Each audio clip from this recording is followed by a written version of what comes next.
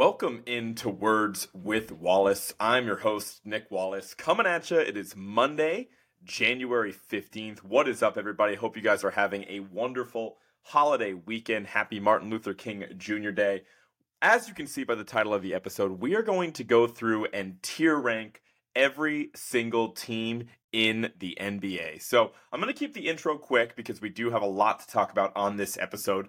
But if you guys remember and have been listening to the podcast long enough to remember when I did this last year, figured this would be, basically it's the same exact exercise and figured this would be a good time to do it. We're basically exactly halfway through the 2023-2024 NBA season, as crazy as that sounds. So we are going to be going through talking about each and every team, and I am going to share my screen here, feel like I'm in a little bit of a Zoom call. That way you guys can see the tiers that we're talking about and go from there. So as you can see, we actually have 5 tiers this time around. I believe last year we had 6, but it's pretty self-explanatory. Right at the top, you have the contenders tier, reserved for only the select few teams that I believe can win an NBA championship. After that, we have, of course, one piece away, teams that are on the cusp of contending for a title, but ultimately need to make at least one move, whether that's a change in personnel, adding an extra player to their roster and rotation, maybe making a coaching change for a select few teams there. In the middle, we have Frisky. This is probably going to be our biggest tier if I had to guess. Teams that are competitive enough to win on any given night. But at the same time, I don't really take them seriously to ultimately contend for a title this year. 4th tier here, we have the Bad Vibes Club. Pretty self-explanatory, kind of a combination of the Good Team, Bad Vibes tier, and of course the Purgatory tiers from last year. And then finally, we have the Tanking tier reserved for the bottom barrel teams in the NBA. I know we have a lot to talk about. There were some very notable injuries in the NBA, some big-time performances, but hopefully we can kind of get into that once we start doing the tier rankings when we talk about each and every team. And let's not waste any time, guys. Let's get right into it. We are going to go in alphabetical order, and we're going to start off with the Atlanta Hawks. Probably the most disappointing team in the entire NBA. Kind of a coincidence that we're going to start with them here, and they are going to be an easy addition to the Bad Vibes Club. The Hawks, for those who have not been paying attention, are actually 15-23. Currently, they are the 11th seed in the Eastern Conference. And I missed the mark on this team. I'm going to be honest. I think I had them to be like the 4 seed in the Eastern Conference when I was doing this exercise before the season.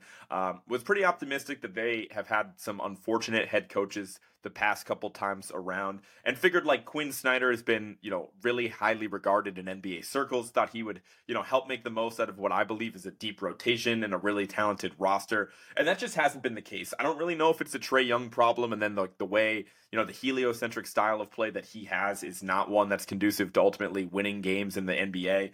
I think that that's part of it. I definitely think a part of it is the mix with DeJounte Murray there. Clearly, that pairing of Trae and DeJounte Murray is not sustainable. It's not a good deal for the Atlanta Hawks when they traded for DeJounte Murray over a year ago. I would really expect DeJounte to be on a different team come the trade deadline because I just think that, again, that pairing just doesn't make a ton of sense, and they do not complement each other well on offense. And even on defense, I feel like DeJounte gets the rep of being one of the better guard defenders in the NBA, and when I watch the Hawks, I'm just not impressed. I know he's a part of a terrible team defense right now, but just feels like he gambles all the time. He's not really like, the Derek White-esque player that is just going to like lock somebody up and take them out of the game. He's just going to finish the box score with a couple of steals, and I don't think he really makes that much of an impact defensively.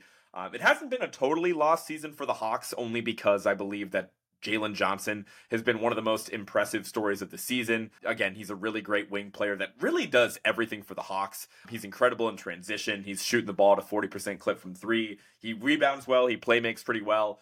Just really cool to see the ascension of Jalen Johnson and out of all the wing players that they had. I know the team had hopes that DeAndre Hunter was eventually going to be a two-way star for them, and I feel like that ship has probably sailed. But at least they hit with Jalen Johnson because, again, he is about the only fun thing to watch on this Hawks team. I would expect them to get a little bit better. I don't expect them to stay below 500 all season long. I mean, that would basically be grounds for them to eventually fire Quinn Snyder. They definitely have a lot of work to do to get out of that hole, again, being 8 games under 500. But I would expect Atlanta to be in the play-in hunt by the time the season ends. Maybe they can make some noise, but they are certainly an easy selection for the Bad Vibes Club here.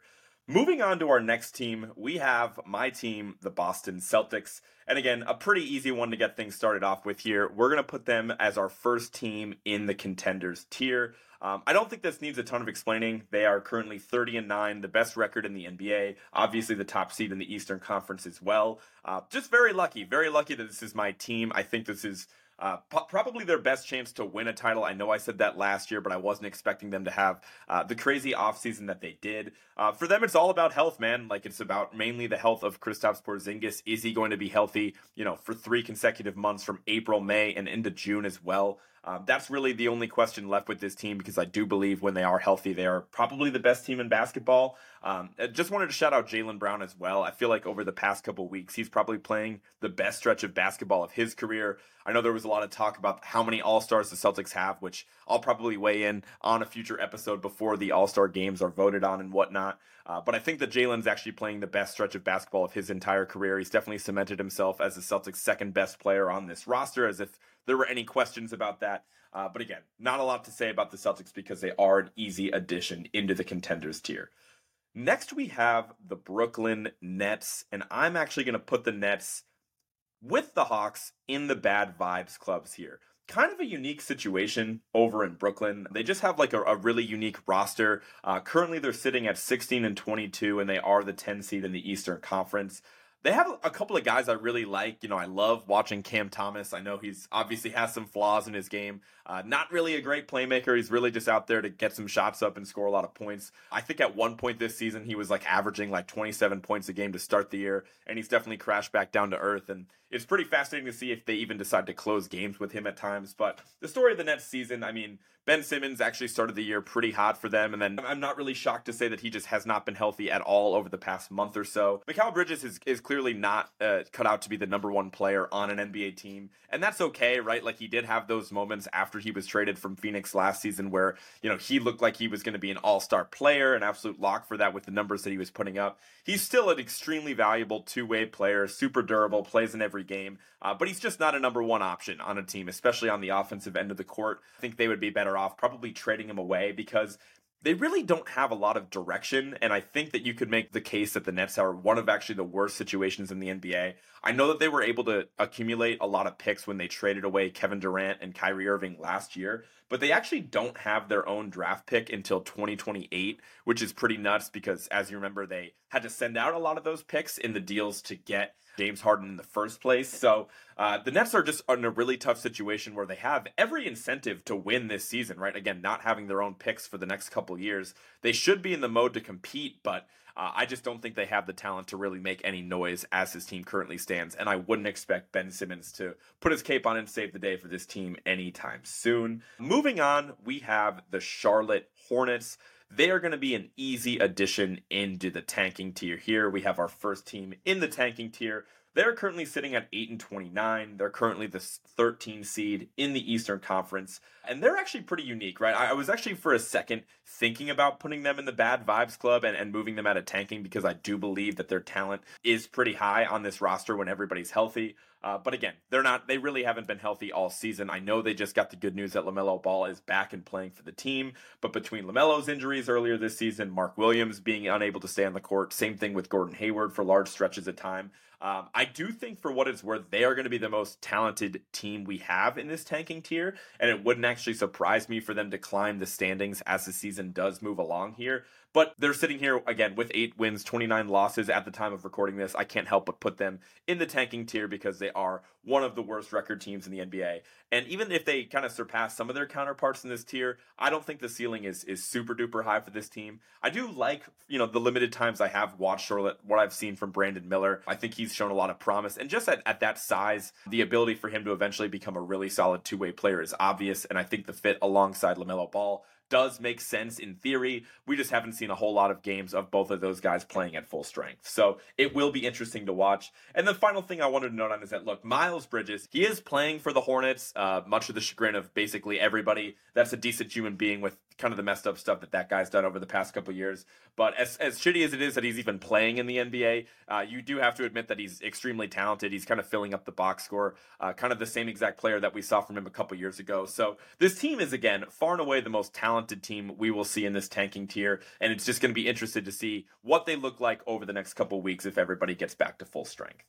Moving on, we have the Chicago Bulls, and we are going to add them into the Bad Vibes Club. And I know that we have 3 teams early on in the Bad Vibes Clubs here. I can't imagine this tier is going to be that full at the end of this episode, but I have to put the Bulls right in this tier because, again, I've been saying it for a while now. I know I had them in the purgatory tier the last time that we talked about the Chicago Bulls. They're currently 19-22. They're the 9 seed in the Eastern Conference. And I just feel like, again, this team is in the spot where they need to strip this thing down to the studs and basically ship everybody in their starting lineup out for parts. You have guys like Zach LaVine, who's been floated in a ton of trade rumors, as well as, having some really other valuable pieces on the roster that I think could join him on the trade market. And DeMar DeRozan is obviously still the guy they prefer to close games with, the ball in his hands. Alex Caruso is extremely desirable by virtually every single team in the NBA could use a guy like Alex Caruso. Even Vucevic, man, I know that people didn't like that contract when he signed it a couple years ago, but I think he's actually a decent value for what it's worth. And I know he kind of gets a bad rap because he, was involved in the lesser part of that deal from the Orlando Magic a couple years ago. But I think he is a pretty good value, and I think he'd be a really good trade target for teams like Golden State that we're going to talk about in a little bit. Even with them at full strength, they're sitting there, looking in the play-in race. Maybe you could argue they're a frisky team because of the Kobe White resurgence this season. I know he was shooting like over 50% from 3 for like a month stretch, which obviously I don't think is sustainable, but I just don't really buy in the Bulls long term, and I think that they just need to kind of pick that tanking direction and head that way, or else they're just going to be floating in no man's land where they're never going to have a top draft pick, and they really don't have many young foundational pieces on that team to build around moving forward. So I do think Chicago is still one of the worst situations in the NBA, and they're an easy addition into the Bad Vibes Club. Let's move on to the next team on this list. We have the Cleveland Cavaliers, and let me just say that this team, right there with the Los Angeles Lakers, is probably the 2 hardest teams that I have to rank today. Because the Cavs have actually had a little bit of a resurgence ever since they lost both Evan Mobley and Darius Garland, which is pretty insane. I know Donovan Mitchell is playing at a really high level, and that's somewhat to do with it. And just in general, they have a pretty deep roster and some guys that, can fill up the box score. Guys like Karis LeVert have been really great for Cleveland lately. But it's still kind of hard to shake off like the bad vibes of this team because I think we still all expect Donovan Mitchell to be traded just with his contract situation, and just overall the vibes out of Cleveland has been that he's not very happy there. So I'm actually going to put Cleveland right in the middle, and they're going to be at the top of our frisky tier here. Just because I feel like they have the talent if they actually, kept this thing together to be in the one piece away, but also their vibes are terrible for Donovan Mitchell. So we're going to put them as our first selection in the frisky tier, and I think that that's fair. They're actually 22-15. They're sitting at the 4 seed in the Eastern Conference currently. So they've actually, again, picked things up as of late, going 7-3 in their last 10 games. Again, all without Darius Garland and Evan Mobley. So again, I just still expect Donovan Mitchell to be moved. And I still think even after they move Donovan Mitchell that they can still be a really competitive team, because I am interested to see what this looks like if they were to turn the keys over to Darius Garland and have him really be the focal point of their offense. I really think Garland's a super high ceiling guy. I am interested to see if Coach JB Bickerstaff kind of saved his job as well. I know I talked about on the podcast a couple episodes ago that I heard that his seat is really hot. Hopefully he's been able to save that a little bit, especially with reduced expectations for this team with all the injuries that they're going through. So Cleveland, a really tough team to rank, but I am going to leave them right there in the frisky tier. Moving on, we have the Dallas Mavericks, a team that started off the season on fire. I was feeling really good about my pick when I said that I thought they were going to be the 2nd seed in the Western Conference, because I really believed in what this team could achieve, at least in the regular season. But since then, they've cooled off quite a bit. They've been dealing with a lot of injuries. They're currently sitting here at 23-17, and they are the 7th seed in the Western Conference. I'm going to put Dallas Mavericks right next to Cleveland in the frisky tier. It's just really tough, again, now that they've been going through a little bit of injuries, and they're just way too dependent on the health of, guys that weren't expected to have massive roles this season, like, Derek Lively and his health is super important to the Mavericks at this point in time. Same thing with Dante Exum. Kyrie, for moments, he's been fantastic. Really, whenever he's on the court, he's still an unbelievable talent. But the issue is that he's still unreliable as you would ever expect. He's been missing a ton of games lately. Luka's been going through his own injuries. But even when they are healthy, I still have some real question marks about the long-term future of this team. I certainly don't think that they can contend anytime soon. And I don't even think they're one piece away, even with how good I think Luka Doncic is. I just think that they need more than one move to put them in that contenders tier. So feel pretty good about putting them in frisky. I still have some massive question marks about some of the decisions that Jason Kidd makes. I still think he's an absolutely terrible coach. Really can't seem to figure out why Grant Williams is coming off the bench in favor of Derek Jones Jr. I know that Grant started the season hot like the rest of the team, and he's cooled off quite a bit lately. But still, what he gives you on the defensive end of the court and spacing the floor is still superior to Derek Jones Jr. And then, when Derek Lively's out and they've been dealing with Maxi Kleber out as well, you're forced back into the same bowl you were last year when you had to play, Dwight Powell 25 minutes a game, and that brother is terrible. So again, I think the Mavs, despite their hot start, despite me being optimistic about Luka winning MVP and everything that this team can achieve, they just need to get healthy, and then maybe I'd feel okay about moving them into one piece away. But with where their record is at and just kind of the vibes around Dallas, I feel like they are right there in the frisky tier, and that's where we're going to leave things at. Moving on, we have to talk about the defending champion Denver Nuggets. This one should be pretty quick as well. We're going to put them right next to Boston in the contending tier. Currently, Denver is sitting at 28-13, so well below the pace that they were on last year. Currently sitting at the 3 seed in the Western Conference, but I really don't have any doubts about Denver. I think I would even go as far as to say they're still definitely the team to beat coming out of the West. They slid down the standings a little bit for that stretch of games where Jamal Murray missed action. But the big thing that everyone that watches Denver is kind of focused on, I'd imagine, is just kind of thinking about in the back of their mind, hey, when it comes to playoff time, who is going to eat up those minutes that Bruce Brown took last year? And I think they actually have 2 really solid replacement options, one better than the other. But I've been really impressed from the limited minutes I've seen of Peyton Watson. That guy really just leaps off the screen with his athleticism. He is already a really fantastic defensive option for the Nuggets. And on offense, he's kind of a work in progress, but going to the hoop, you can see the athleticism. If he can get consistent with the 3 ball, he's going to be a really valuable piece for Denver that I expect would play in the playoffs. They have a guy, Strother, as well, that's been shooting the ball pretty well from 3, and I think he's more of a safer option on offense for the team. So between those 2 guys, Denver's going to be fine. They still have who I believe is the best player in the world in Jokic. A lot of people are not talking about them as much because Minnesota and OKC are above them in the standings, but I still think when it comes down to the playoff time, not many people would be counting out Denver because I think they are still the team to beat. Moving on, we have to talk about the Detroit Pistons, man. Currently sitting with a record of 3-36, picked up right where they left off before they finally beat, Toronto, ended their 20-something game losing streak, which tied the all-time record. They are going to be an easy addition into the tanking tier. Oh, well, looks like I already had Detroit in the tanking tier. I don't even remember when I did that, but that's fine. I don't think anyone is really surprised about me having Detroit in the tanking tier. So let's just kind of go by the numbers, because we're looking at all-time bad stuff from Detroit when looking at their actual record. Currently sitting below an 8% win percentage, which is actually worse than the 2012 Bobcats. And I only bring them up because I was thinking of the all-time bad NBA teams in my lifetime, and the 2012 Bobcats came to mind. I think that was the year that Kentucky actually won the national championship with Anthony Davis and all those guys, and there was some real discourse in NBA circles, can the Bobcats beat Kentucky if those 2 teams were to face off? I was always in favor that the Bobcats would have definitely won that game, but it probably would have been more competitive than it should be. That team actually finished 7-59 because that was the lockout season. But even then, those Bobcats again had a 10.6 winning percentage. So as you guys can tell, Detroit, record-wise, is literally going to be one of the worst teams in our lifetime if this continues. But frankly, I don't think that they're that bad. I think if you actually compare the rosters of these 2 teams, and I know, again, obviously that says a lot about the NBA, kind of progressing as a whole with how much more talent is in the league now than there was 10, 12 years ago. But there's actually a few guys on Detroit I really like, and it's really disgraceful how bad the Pistons are despite some of the guys on this roster that I believe are still pretty talented. I obviously love Cade. I really love Jalen Duren. I like what I've seen out of Asar Thompson as well.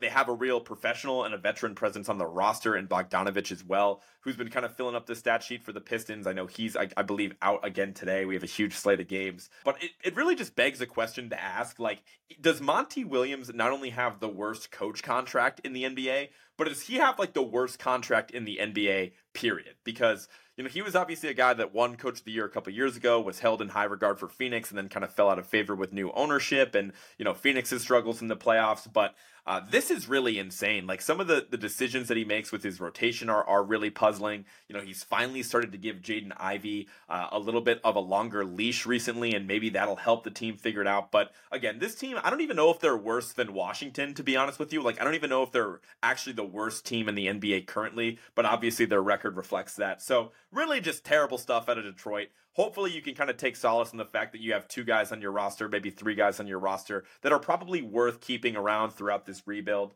And it is worth noting as well that they actually made a trade within the past couple days. They traded away Marvin Bagley and Isaiah Livers for 2 future second-round picks over to the Washington Wizards in exchange for Danilo Gallinari and Mike Muscala. So again, you're bringing in another professional and another veteran presence in the building with Danilo Gallinari. Frankly, I hate watching the Wizards, and we're going to talk about them later. They're literally my least favorite team to watch. So I don't know how washed Gallo, you know, really looks. I haven't seen a ton of him this season, but if you can add another veteran presence to this Pistons locker room that they desperately need, like, they just need to recap some wins, man. Like, Monty has no excuse for them being this bad. So I would expect Detroit to continue to try to compete, right? Like, you know, you're going to end up with a 25% chance of getting the first overall pick regardless of what happens from here. So maybe they're a little bit better, but the main reason they made that trade was just to get off Marvin Bagley's contract. So I guess you can call that a win for Detroit as well. But yeah, needless to say, they are an easy selection to the tanking tier. And we are going to move on to talk about the Golden State Warriors.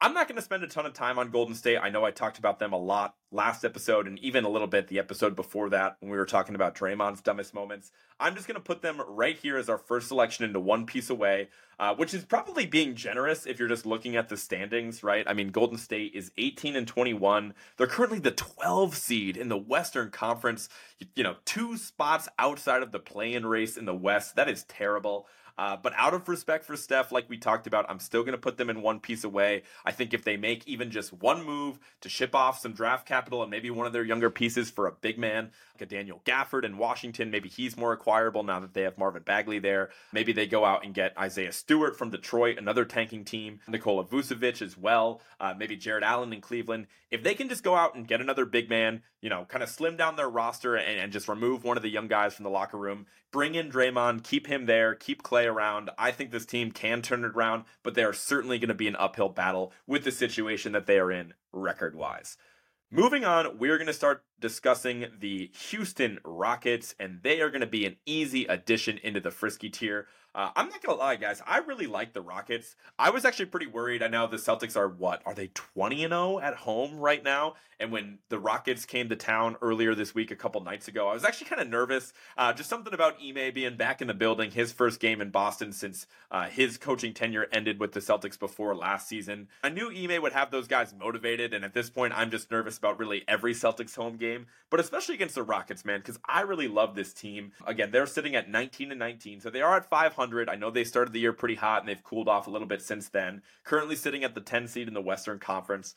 But I still, again, I really like this team. Ime is a really elite coach that has these guys really playing hard, especially in the defensive end of the court. And I just love watching Şengün, man. Like, I was expecting a leap from Şengün this season, just with them getting a few more professionals in the building, and especially some guards that would actually distribute the ball to him a little bit more. But he's the focal point of the offense. I mean, basically every possession, especially in the half-court set, they're running through Şengün. And it's crazy to see how much better the offense is this year going through Şengün compared to last year when you look at the team when it was run through Kevin Porter Jr. and Jalen Green. I mean, maybe you're a little upset as Rockets fans just that you haven't been able to see a ton of consistent minutes from Amen Thompson, a guy with super high potential that they obviously took with the 3rd pick in the draft. That's not great, but you got to love what you're seeing from Şengün. He's been an absolute star, and I believe is definitely warranted of being an all-star this year. You like what you've seen from Jabari Smith as well. So a lot of things to be excited about in Houston. Up next, we have the Indiana Pacers. So The Pacers are actually sitting at 23-16, currently the sixth seed in the Eastern Conference. And again, I think this is another team that we're going to add right here in the Frisky tier. Reason being, I mean, I know that their in-season tournament run was pretty cute. They knocked out two contenders in Boston and then, of course, Milwaukee, who we're going to talk about in a little bit. They still don't really play any defense. I would expect them, I think they're still kind of overperforming right about now, and I would expect them to slide down the standings a little bit more if I had to guess. The team makes sense. They have, especially on the offensive end of the court, a ton of firepower. My only advice to Indiana is, I don't even know if this is necessarily the best advice, but I would love to see them move on from Buddy Hield because I do feel like they have a pretty deep rotation, and just give the starting nod to Ben Mathurin because that guy is absolutely electric. I know he, recency bias is kicking in because the Celtics lost a close one in Indiana a couple nights ago, and a large reason why is because Ben Mathurin had like 26 points or something like that. But that guy can score the ball at an elite level, and I think him and Halliburton alongside each other would be a lot of fun. You might need Ben Mathurin to give up the ball a little bit more, so maybe his role off the bench makes the most sense for them at this time. But obviously the vibes in Indiana are pretty good. They're a much more competitive team than most people thought, so they're an easy addition into the Frisky tier. Moving on, we're going to talk about another contender, and that contender is the Los Angeles Clippers. So let's move them up right here to the contending tier because the Clippers have been absolutely on fire as of late. I know I kind of put out that PSA that they had a 10-game winning streak a couple episodes ago, but they're currently 25-14. They're the 4th seed in the Western Conference, and you can make the argument they've been the best team in basketball over the last month and a half, 2 months. So stop me if you've heard this before, but if the team stays healthy, they can win a title. And I really mean that. And the largest reason why is because Kawhi Leonard is playing like he is a top 5 player in basketball. I know there seems to be like 10 guys that you can put in that, top 5 tier, or at least make an argument for. But over the last month, I will give you my top 5. My top 5 over the last month is Jokic, Giannis, Embiid when he plays, Shea, and Kawhi. That's in no order, but Kawhi's definitely on that short list. Especially offensively, I feel like he's playing some of the best basketball of his entire career. It's no secret that the defense has taken a little bit of a step back, but with some of the other guys that they have on that roster, they don't even really need him to be like San Antonio Spurs Kawhi on defense. You could make the argument that Kawhi, who just signed a 3-year extension that'll kick in after this season, the decision to sign up for another 3 years of Kawhi is extremely risky, especially when you remember that, he just suffered another injury in the playoffs last year when it mattered the most. But if you look at the level that he's playing at right now, if he can, just continue this level, or even, 75% of the level that he's playing at right now, that contract is going to be well worth it. And we've already talked about the fact that the Clippers are all in, right? Like, they are committed to trying to win a championship before the end of Kawhi's career. So you might as well keep that guy under contract because, they're not rebuilding anytime soon anyways. So you might as well sign him. And so I think that if I was a Clippers fan, I would be very happy with the decision to re-sign Kawhi. James Harden looks like he's rejuvenated. I know, this is, again, kind of the honeymoon phase. Whenever he goes to a new team, he seems to overperform for a little bit. But I think that this basketball situation for James Harden just makes a ton of sense, and that shows. There's certainly a better team with him on the roster than what they were before they made that trade. Norm Powell, still one of my guys, still an absolute bucket off the bench, who's really thriving in his role. And I think overall the Clippers are probably the deepest team in the NBA. I was looking at their roster a little bit earlier, and it looks like they have 10 guys, maybe even 11 guys that you could make the argument can be in a playoff rotation. Obviously, they're going to narrow that down to about 8 or 9 guys when the going gets tough in April. But again, the Clippers are absolutely firing right now. They're as scary as any team in the NBA. And I don't even really feel that bad about putting them in contenders. I know that they were kind of on the bubble last year, but you have to admit that they're playing a lot better brand of basketball than some of the teams below them in the standings. Moving on, the other team in Los Angeles, the Los Angeles Lakers. I mentioned them a little bit earlier on this podcast, that they were probably the toughest team to rank, right alongside Cleveland. But ultimately, I'm going to settle on one piece away. The Lakers are below 500, dude. I just can't in good faith put them in the contending tier right now. They're 19-21, currently the 11th seed in the Western Conference. What a bizarre season for them, man. The in-season tournament run has really covered up what was a super disappointing season for them. And now finally that we're over a month removed from that, everybody has all the joy around the Lakers and them kind of turning it on for those few games in December. has gone away, and now everybody's like, all right, what is going on? This team's below 500 halfway through the season. Even despite the fact that I think they had a great offseason by all accounts, and everybody was so quick to compliment the Lakers, they're still in the same boat as they were last year, that they're way too dependent on LeBron James and Anthony Davis to do virtually anything for that team, especially on the offensive end of the court. I liked the Austin Reeves signing, but something there. He doesn't seem to even be a consistent option if LeBron's not the one playmaking for them. Gabe Vincent has battled injuries all season. The rotation's all up in the air. And I know that it's really unfair how quickly we like to move on from coaches in the NBA, especially for LeBron-led teams, because they are under a microscope, combining that with the fact that they're in the biggest NBA market in the league as well. But I think that Darvin Ham being on the hot seat kind of makes sense. Like, you need to just figure out what's going on with this rotation. They obviously have tradable pieces like D'Angelo Russell, so maybe if you combine D'Angelo Russell and somebody else's contract, you can acquire somebody else that would be more meaningful offensive playmaker for them. That's certainly more consistent than D'Lo. I think that's probably the most likely course of action, but it wouldn't surprise me if they go through a coaching change before the trade deadline as well. The vibes in Los Angeles are objectively terrible. They really should be in the bad vibes club, but they're obviously too talented and have championship aspirations that I'm going to feel comfortable leaving them in one piece away for right now. Moving on to the next team in this list, we have the Memphis Grizzlies. And they're a pretty easy addition with the current state of the Grizzlies to put them right here in the tanking tier. I know you might look at their record and they turned things around lately, but they're sitting at 14-25, the 13th seed in the Western Conference. And of course, kind of bury the lead here. The news out of Memphis is that Ja Morant is actually out for the season. I believe he has a tear in his shoulder that they noticed during practice about a week ago at this point in time. So just devastating news for a Grizzlies team that was rebounding a little bit with Ja Morant back. I know a lot of people maybe were optimistic that once he came back, they were going to rally and eventually make the playoffs or maybe even the play-in tournament. I never bought that. But not only did they lose Ja for the season, but it looks like Desmond Bane is going to be out multiple weeks as well with a new injury for him. Marcus Smart, who had recently returned to action for the team and was looking really good, is actually out for multiple weeks again. So this is just a season from hell for the Grizzlies, and it's actually getting to the point where I'm starting to feel bad for them. I can't even gloat about their failure anymore because at this point, the injuries are just so insane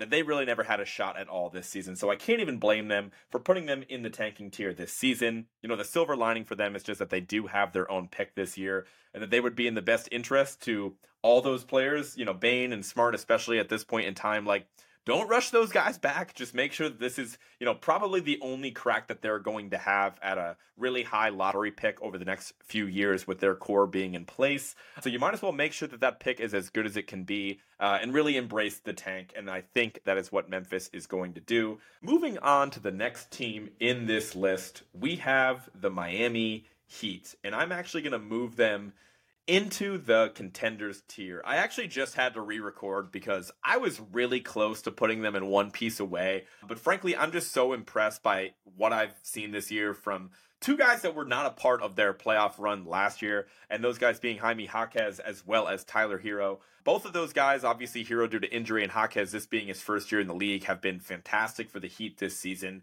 And in typical Miami fashion, of course, they have one of the last picks in the first round, and they come away with the guy who might very well be the most impressive player in his draft class. I say impressive because obviously the expectations for Victor Wembanyama were so high that even though he's been playing at a super high level for San Antonio, I don't know if he's necessarily surpassed the insane expectations that we all had for him. Whereas for Jaquez, the expectations were minimal and he's just, blown it out of the water. Every time I watch Miami, I cannot believe that guy is in his first year in the league. He defends at a super high level, the decisions that he makes, how strong he is going to the basket, his finishing ability, he can space the floor still.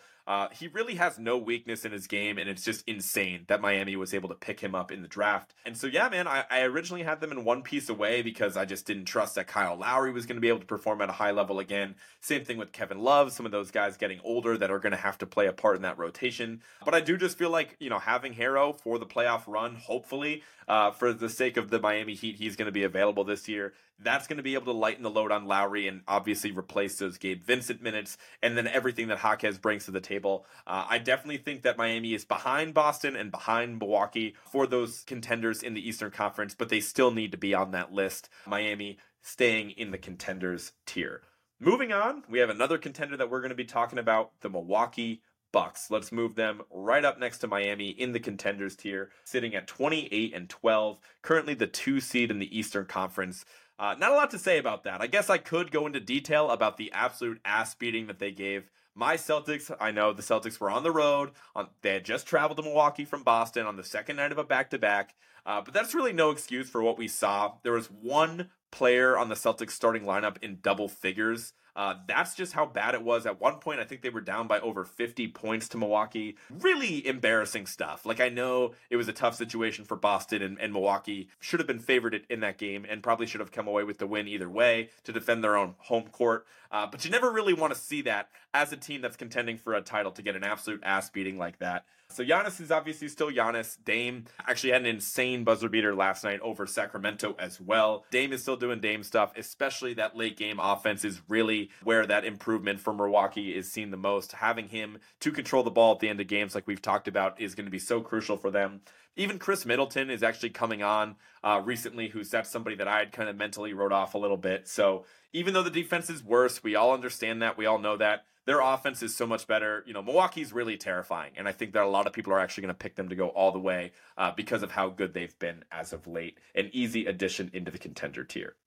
Moving on, another really talented team we're going to be talking about here, the Minnesota Timberwolves. And I know a lot of people would probably expect them to be in the contender tier with where they sit in the Western Conference standings, being the top team in the West at 28 and 11. But I am going to put them in one piece away. Minnesota's had some warts as of late. They've had some struggles with late game offense and their half court offense. But just in general, the reason I have them in one piece away is because you just rarely see in the NBA a team, win its first playoff series in forever, and then in that same year actually jump onto the scene and contend for a championship. Like, I just don't think that a team is just going to kind of emerge from basically nothing to do that. Like, I know that they played Denver close last year and they played some playoffs games, which is valuable for Anthony Edwards and the other guys in that roster. But they still haven't literally won a playoff series since like 2004. So I just don't think that they're going to expel those demons and then immediately contend for a title in the same year. I just don't buy it. I think there's some holes in that rotation. I think they could improve the Kyle Anderson spot, even though he did play really well against Boston and they love him in Minnesota. I think that guy's super overrated and I really just can't stand him. Minnesota's been great. I think they're going to stay, as a top 3 seed in the Western Conference when it's all said and done. But I just can't put a team that young with that little playoff success in the contenders tier. I'm just not doing it. Moving on, we're going to be talking about the New Orleans Pelicans, currently sitting at 24 and 16. They're the 5 seed in the Western Conference, and I think the Pelicans are kind of the poster boys for the frisky tier, if I do say so myself. As always, man, they're a deep roster, right there with the Clippers as one of the deepest teams in the NBA. They're fun. They still have the upside in Zion Williamson of a guy who can be a top 10 player in the league if he's ever right again. But sadly, I'm not betting on that. I don't know if we're ever going to see the same, kind of spring that we did from Zion a couple years ago. Really sucks because I think he's only like 24 years old or something crazy like that. But that being said, I think that's kind of, did I put them in Bad Vibes Club? That's my bad. Boomer moment there. Let me move them up to frisky. But that being said, I just don't really think that I take them seriously as a contender. I think they can definitely win a playoff series. I think they're going to be a tough out. But I just don't think that, without Zion ascending to the levels that he did a few years ago, I think that is the difference maker to move them up a tier or two. And I'm just not there with New Orleans. So because of the ceiling that's on Zion, that's kind of the ceiling on the team as a whole. And I'm going to leave them in the frisky tier. Moving on, talking about the New York Knicks here, they're going to go right next to New Orleans in frisky as well. The Knicks are sitting at 23 and 16, the 7th seed in the Eastern Conference, but I believe it's really close. They're probably like a game out of being the 4th seed or something like that. But the early returns on that OG Anunoby trade are really solid. As we talked about, I think that was genuinely a win-win for both sides. And I know we're going to talk about Toronto in a little bit, but I think that the move, the reality of the situation is it took them from frisky to like friskier after making that move, right? Like, again, the Knicks just don't really scare me. I think that they are missing like a true superstar player to pair alongside Jalen Brunson, because I don't know if Randall's going to be that guy when it matters the most in the playoffs. I think his playoff struggles have been well documented. So again, I really like the OG Anunoby trade. I really like that pickup for them. I think the Knicks are going to be a tough team to play on a night-to-night basis, but I don't think that they're necessarily one piece away from winning a championship or contending for a title. So I'm going to leave them right there in frisky. Moving on, we are talking about the Oklahoma City Thunder, sitting at 27-11, currently the 2 seed in the Western Conference. And this is tough, but I am going to put them in one piece away. We just talked about the Timberwolves a couple teams ago, and I kind of have the same logic for the Thunder, right? Like they haven't done anything in the playoffs with this core at all whatsoever. So it's very rare that, again, you see a team win their first playoff series, kind of jump onto the scene and immediately contend for a championship in the same year. So I am going to put them in one piece away. Again, I do think the Thunder win a playoff series this year, to say the least, but they are easily the scariest team of the one piece away tier. And the reason is because they have an obvious weakness, and they also have unlimited amounts of assets to do something about their weakness, right? Their weakness is their lack of size next to Chet Holmgren, right? Especially when you look at those other teams in the West, like Minnesota and Los Angeles and Denver, like they all have some really impressive size there that the Thunder really don't have, with the exception of Chet. But again, Chet being a pretty slight guy at this point in his rookie season, I wouldn't want him to have to go through playing all the center minutes for that team like he has so far, especially when things get more physical in the playoffs.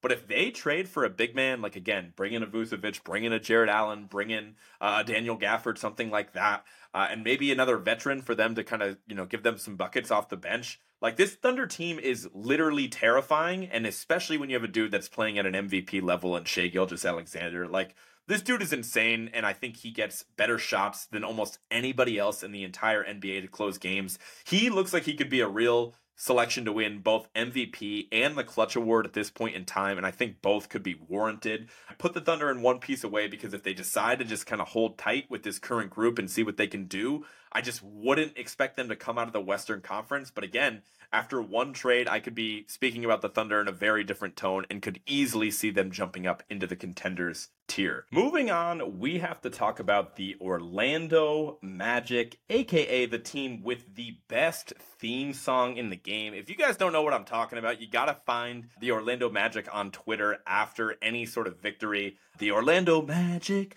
whoa, that shit goes crazy. It goes crazy. I had to do it a little acapella because I was too lazy to actually clip it and add it to this podcast. But I implore you guys to look it up. The Magic, again, are actually going to be going right here into the Frisky tier next to the New York Knicks. The Magic currently sitting at, what is their record here? I have it here, right? Don't I? 21-18, currently sitting at the 8th seed in the Eastern Conference. Another team well deserving of the Frisky tier. And there's a lot to be excited about if you're a Magic fan. If you just want to look at Paolo Banchero's stats over the last month or so, I believe in the month of January exactly, so only obviously a few games at this point, he's averaging 29, 8, and 6, and he had pretty similar numbers in December as well. He's ascending rapidly as a star player in this league. Going to be very interested to see if he cracks the Eastern Conference All-Stars this year, because he's definitely in the conversation. The dude's just a matchup nightmare. Like, dudes cannot stay in front of him with how strong he is. He just bounces off guys. His isolation game and his handle is so tight despite being, 6'10", 6'11" out there. Finishes with the best of them. The three-point jump shot really hasn't been consistent at all, and he doesn't even need it to be reaching, again, near 30 points a game. The Magic are awesome, and it's headlined by the growth of Paolo. Jalen Suggs is somebody that's really stuck out to me a lot this year as well. There were really high hopes for Jalen Suggs coming out of the draft, and early on the offense was rocky, the jump shot wasn't reliable, but he's really carved out a role as just a dog on defense. One of the hardest working, maybe the hardest working guy in the league. I would actually expect him to land on an all defensive team this season, because there is just, game after game, and even games I don't actually watch the full game for the Magic. I'll just see clips of him just hounding guys on defense. Suggs is awesome, and so he, carving out a role for himself, the ascension of Paolo, the ascension of Franz. This team has a really great core in place, and I'm excited to see how they build around him over the next couple years. The Magic, again, easy addition into the Frisky tier. Moving on, let's talk about the Philadelphia 76ers, and I'm actually going to move up Philadelphia into the one piece away tier. They're sitting at 24-13. They are the 3 seed in the Eastern Conference. And a storyline to pay attention to out of Philadelphia is just that Embiid is actually on track to actually not be eligible for MVP or any of the All-NBA teams. The dude has been a monster, averaging near 35 points a game again this season. Like, he's playing some of the best basketball of his career. But he's missed a lot of games. He's already missed 10. And as you guys remember, the minimum to be eligible for NBA awards and all NBA teams is actually 65 games this year. So again, he can only miss 7 more games the rest of this season to be eligible. If he misses any more than that, he is, again, not eligible for that. Something to make note of. So maybe that's why Philadelphia is not, contending for the second or first seed in the Eastern Conference, because again, a lot of those games have been without Embiid. But what we've seen from Philadelphia so far is that the start to the season for Tyrese Maxey is not a fluke. That guy is, I would say probably a lock to win Most Improved at this point in time, unless something crazy happens with how unbelievable he's been this season. But really the only thing that's holding me back from putting Philadelphia in the contender tier with the type of ball that Maxey's playing, with their rotation being a lot deeper than last year, the vibes out of Philly being a lot better without James Harden around. Really the only thing keeping them out of the contender tier is just my deep-rooted distrust of Philadelphia in the playoffs. They just have never really made it past the second round, and they just, their offense seems to slow down, and Embiid seems to be a little bit more neutralized in the playoffs. So maybe it is enough for Philadelphia to just have a much better coach in Nick Nurse this year and having a deeper rotation with a few more talented perimeter defenders to throw out there. And maybe that's enough for Philly to get over the hump this year. But at this point in time, I'm not buying it. I know Daryl, he's always active, and so maybe he'll make another move at the deadline to get more of a, quote unquote third star next to Maxey and Embiid as well. But that being said, I think just what we've seen from Tobias Harris this year has been proven that, hey, in an expanded role this year without James Harden, he's still the guy that they paid that large contract to for a reason. So I think Philly, I'm pretty comfortable with putting them in one piece away, and it'll be interesting to see if they do decide to actually make a move at the deadline. Moving on, another tricky team to rank here, we have the Phoenix Suns. But this is actually one of those situations where I'm not going to get scared off by the record, and I'm going to put the Suns in the contenders tier as well. They're currently sitting at 20-18, right around 500, so really rocky start to the season for the Suns, currently sitting at the 8th seed in the Western Conference. And nobody is happier than the Phoenix Suns by the fact that the Lakers and the Warriors have really sucked this year, which has really distracted national media with how bad Phoenix has been this season. They just can't seem to pull out close games. They have real questions with depth and their ancillary pieces around their big three, especially in the front court. Again, I'm not bullish on Jusuf Nurkic. I didn't like that trade when it happened. And they're, them not even really having a real guy behind Nurkic to play those backup big minutes. It puts a lot of stress on Kevin Durant as well. And the fact that they're really maxed out salary-wise, where I don't really know what their moves are. But the reason why I'm still putting them in the contender tier, because I was just thinking back to how good Kevin Durant and Devin Booker were in the playoffs, especially Booker against Denver last year, being the only team to knock off 2 games from that really awesome Denver team. That kind of spoke to me, man. And especially since we haven't really seen Bradley Beal play with this team at all. And I think there's still only been a few games to date where all 3 of their big 3 have been active. So I'm just going to buy in on the fact that, hey, Kevin Durant still hasn't lost a step. That's a positive for the Suns. He's been unbelievable for them this year. Booker is still playing at an extremely high level. Even Beal has had some really big performances in the limited games he's been out there for Phoenix. So just because we haven't seen it a ton yet, I expect, the chemistry to build with this team in the second half of the year. I expect them to stay a little bit better health-wise to keep them afloat and climb up the Western Conference standings a little bit. And right there in the playoffs, I don't think there's going to be many people that would be looking forward to playing the Suns. And I could see a world in which they contend for an NBA title. So I'm putting them right there in the contenders tier. Moving on, we are going to be talking about the Portland Trail Blazers. A nice easy one for us here as we immediately add Portland into our tanking tier. It's been a rocky few weeks for the Blazers. I think they've lost their last 3 or so games by a combined 100 and something points. It's just insane the type of ass whoopings that they've been taking lately.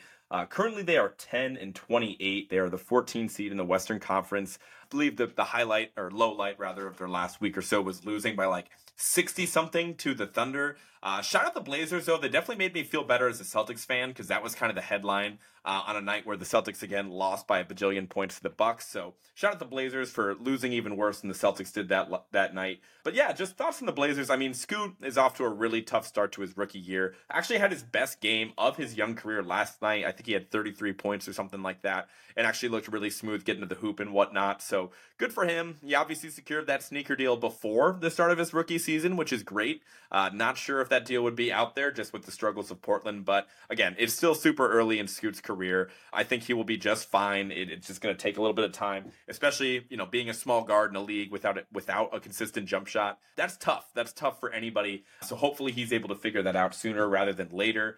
They still have too many guards though. Like that's the other interesting thing. Like again, Shaedon Sharpe was really essential for them earlier in the season when they didn't have Brogdon and Scoot for a while. Sharpe was playing big minutes. He was putting up like 25 points a game or something like that. And now he's coming off the bench. He really hasn't been scoring consistently.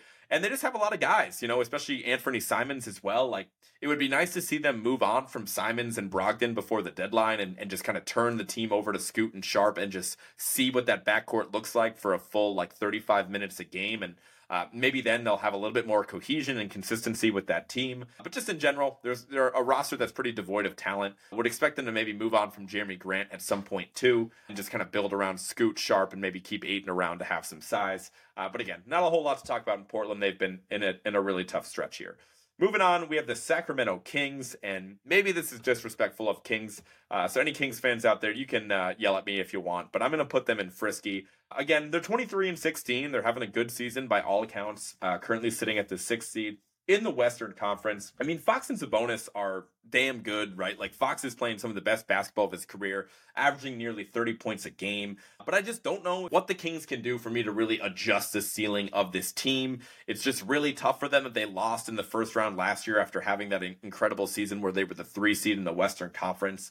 I just, again, even though Keegan Murray seems to continue to develop and he's a lot better than what he was last year, especially shooting the ball, that's looking like an awesome pick for the Kings, especially with the struggles of Jaden Ivey over in Detroit. The Kings were smart enough to grab Keegan Murray and have somebody that fits alongside Fox and Sabonis so well. But I don't even think they're one piece away either, because I don't know what that next move is for the Sacramento Kings. They're definitely a good team. They're definitely a tough out, but they still have a lot of defensive question marks. And I just feel like they are a poster boy for frisky.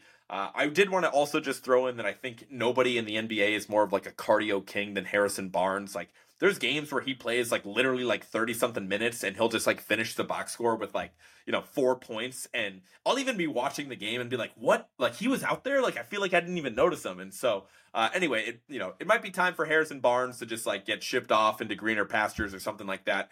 And just maybe try out a lineup of Monk and Herter and Keegan Murray out there and just see what they can do. Cause I'm not exactly sure what Harrison Barnes gives you at this point in time.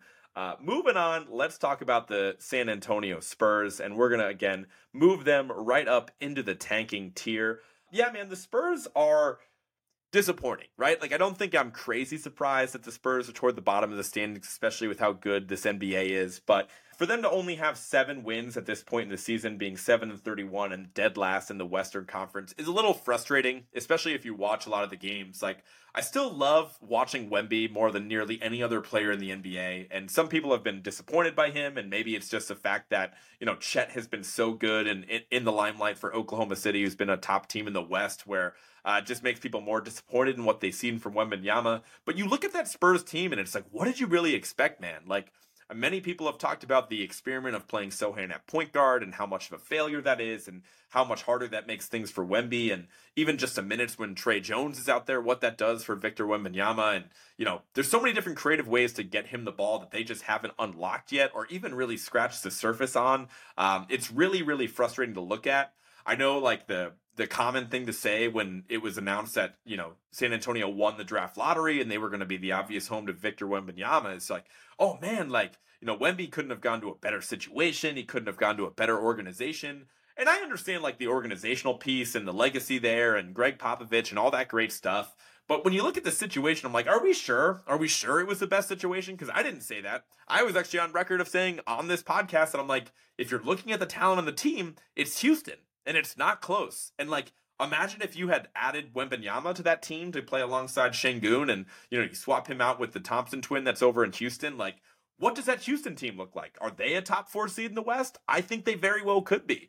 And so I just wanted to throw that out there. Like, again, I know the Spurs suck, but that's really not an indictment on Wembanyama, who's also leading the league in blocks. I know it looks awkward at times, but there's still must-watch TV when Wembanyama is playing because of the incredible plays that he can make and the incredible highlights he produces on a night-to-night basis. And I'm not entirely sure that Wemby's not the rookie of the year. I'm just throwing it out there. I know Chet's numbers are great, but Wemby's are great too. And you have to ask yourself, like, can Wemby fill up the box score like Chet does if he's still on the Thunder? I think so. Chet's in a much better basketball situation, a team that makes sense, point blank, period.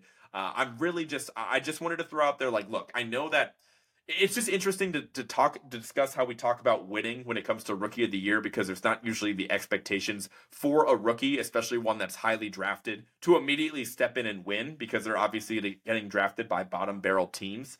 So just something I wanted to throw out there. Like, are we sure Chet is not benefiting from that basketball situation in a way that Wemby is absolutely not? And so I know that it's easy to point to Chet, who has similar numbers on a much better team, and just be like, he's rookie of the year. But I don't want to rule out Wembanyama. I think it's just going to come down to the wire on that because of how talented he is as well. So just wanted to throw that out there. That's plenty of Spurs talk. Let's move on to talking about the Toronto Raptors. And we are going to add them next to the Bulls in the Bad Vibes Club here. They probably have the best vibes of the Bad Vibes Club as currently constructed, sitting at 15-24. They're the 12th seed in the Eastern Conference. But the reason that the vibes are good is I really like the deal that they just made. Again, we talked about it on the last episode. I don't want to cover it a ton, but I like the additions of Quickley and RJ Barrett to that Raptors team. Moving on from OG Anunoby, the piece that we're all waiting on is the Pascal Siakam trade. When that is going to happen, it should be happening before the deadline, I'd imagine, or else you're risking Pascal Siakam leaving for basically nothing in the offseason. So once they make that Siakam trade, they recoup some draft capital, then they'll have a real direction. But the positive thing for the Raptors is, look, they weren't expecting to be, really competitive this year. I can't imagine after how last year ended for them. But the things that we did learn is that Scotty Barnes is a cornerstone player that they can build around, which is really exciting. He's a super awesome guy to watch night in and night out. And I think the pieces around Scotty are starting to make more sense as they put more shooters around him, more people that can space the court. Interested to see what they get back in that Siakam trade. Moving on, we have the Utah Jazz. They were actually a really tricky team to rank as well. Originally thought I was going to end up having them in Bad Vibes Club, but they've been too good of late. So I'm going to add them to Frisky as well, because they're actually 8-2 in their last 10 games, which is pretty unbelievable. They're the newest members of Club Frisky, and I almost wanted to put them in Purgatory as well, because again, I just think that this team is too good to bottom out. Like, they're 21-20. They're the 9 seed in the Western Conference. They're ahead of teams like Golden State and Los Angeles, which is insane to think about. But again, with Lauri Markkanen on this team and some of the other role players that they have around him, like, the team is just too good and too well coached to lose games. Will Hardy's doing a great job with that unit. But the interesting thing is that they actually, again, they don't have their first round pick this year. So it kind of makes sense that they want to be competitive, because there's really no incentive for them to like trade away Markkanen and go down the standings. But I think an interesting question to ask is, like, if they did trade away Lauri Markkanen, like, what would that compensation package look like? Like, clearly the guy's probably an all-star again. Like, he's playing at a really high level. Last year was not a fluke. A 7-foot tall guy that can slash and space the floor. Like, that's really scary stuff. And it actually goes as far as to beg the question, like, was the compensation package that the Jazz got for Lauri Markkanen actually, or the compensation package that they got for giving away Donovan Mitchell, was actually relatively better than what they got for Rudy Gobert? Like, we looked at Rudy Gobert and we saw the 4 first-round picks and the pick swaps and Walker Kessler and all that stuff. Here's what the Jazz got in return when they traded away Donovan Mitchell. Colin Sexton was an important part of their rotation to this day. Lauri Markkanen, their franchise cornerstone at this point. Ochai Agbaji, a guy I really like, and then an additional 1, 2, 3 firsts and then 2 pick swaps. Like, is that better than the Gobert package? Probably. It actually definitely is, for that matter. So, and I know that they gave away a better player in Donovan Mitchell, so you would expect that package to be better, but that might even be more of a highway robbery situation than the Gobert situation, especially with the fact that Cleveland might be looking to trade Donovan Mitchell in short order here. So just a really masterful job by the Utah Jazz the past couple years. While they're not going to have a super high pick this year, they're really just in the green with this team, and it's going to be fascinating to see the direction that they take, because they are like a middle of the pack team they're really ahead of schedule with some of the talent on that roster. Finally, our last team. Let's not waste a lot of time talking about Washington, man. They're an easy addition into tanking. Nobody's happier about how bad the Pistons suck than the Wizards, who are damn near as bad and might even be more devoid of talent than the Pistons. They're 7-31. They're the 14th seed in the Eastern Conference. I'm really happy and I really feel seen now that we've all admitted that Jordan Poole just sucks. The guy has, again, one of the worst plus minuses in the entire NBA. He really, his basketball IQ for a player that's won an NBA championship and played in that Golden State system is insane. He's a liability on defense. And even now that, we thought he was at least going to fill up the box score in terms of points and shot attempts and all that stuff. And he can't even do that. He's not even averaging 25 points a game on a Washington team that desperately needs some offense. So pretty hilarious how bad Jordan Poole sucks. And they're easily my least favorite team to watch in the NBA. So I can't speak on Washington too much because I really hate watching them and I watch them less than any other team. And it is pretty funny to see, how many games you just surf the box score when you're on League Pass and it's the second quarter of the Wizards game and they're already down 30. I think they lose games faster than even Detroit does. At least Detroit seems like it's competitive down the stretch and they can never eke out a close one. Washington is just over in quarter two. I don't even know where those 7 wins came from. So Washington sucks, and that is the conclusion of our tier list. So again, appreciate you guys sitting through this and listening to me yap about every single team in the NBA. Before I let you guys go, let's go through and just kind of talk about the tier rankings and see if we have any changes to make. So starting at the top of the contender tier, we have the Boston Celtics, Denver Nuggets, Los Angeles Clippers, Miami Heat, Milwaukee Bucks, and Phoenix Suns. So 3 teams from each conference. I think that feels fair. I think there's a world in which all those teams win a title. I think the most questionable of those tiers, if I had to knock out 2 of the contenders, if we were picking the top 4, I'd have to knock out Phoenix and Miami at this point in time. But again, just kind of thinking back to what I saw from last playoffs and the upside of those guys, I am comfortable leaving Miami and Phoenix in the contenders tier. In the one piece away tier, we have the Warriors, the Lakers, the Timberwolves, the Thunder, and the Sixers. Again, I think the scariest team of that bunch is definitely the Thunder because they have the assets to address the weakness on their roster, and the weakness being their lack of size. In the frisky tier, we have the Cavs, probably being the most talented of that bunch, followed by the Mavericks, Rockets, Pacers, Pelicans, Knicks, Magic, Kings, and Jazz. The Bad Vibes Club, arguably the worst situation to be in the entire NBA, is the Bad Vibes Club because at least with tanking, you have possibility of being able to grab a really elite franchise-changing player at the top of the NBA draft. It's much harder to do that in the Bad Vibes Club where some of these teams don't even have a real direction. Atlanta being the first in the Bad Vibes Club, possibly the most disappointing team of the entire season, followed by the Nets, Bulls, and Raptors. And then finally, the tanking tier, pretty self-explanatory here. We have the Charlotte Hornets, the Detroit Pistons, the Grizzlies, the Trailblazers, the Spurs, and the Wizards. So that is going to do it for this episode, guys. Definitely let me know what my hottest take is on this list. Maybe it's for some, it's leaving the Lakers in one piece away. Maybe it's me being too bullish on teams like the Warriors that are below 500 and still having them in the realm of contending for a championship. You guys let me know what the hottest take is, what you disagree on, what you agree with. Let me know in the comments section of any of these episodes or find me at Words with Wallace on all social media sites. That includes YouTube, Facebook, Instagram, Twitter, Spotify, Apple Music, wherever you get your podcasts, on TikTok as well. And next week, I'm going to try to bring a guest on. Hopefully want to have guests on the next couple episodes so we can do some deep dives on some of the hottest teams in the NBA and eventually do our all-star preview before those lists are released. So without further ado, I will talk to you guys next week. Peace.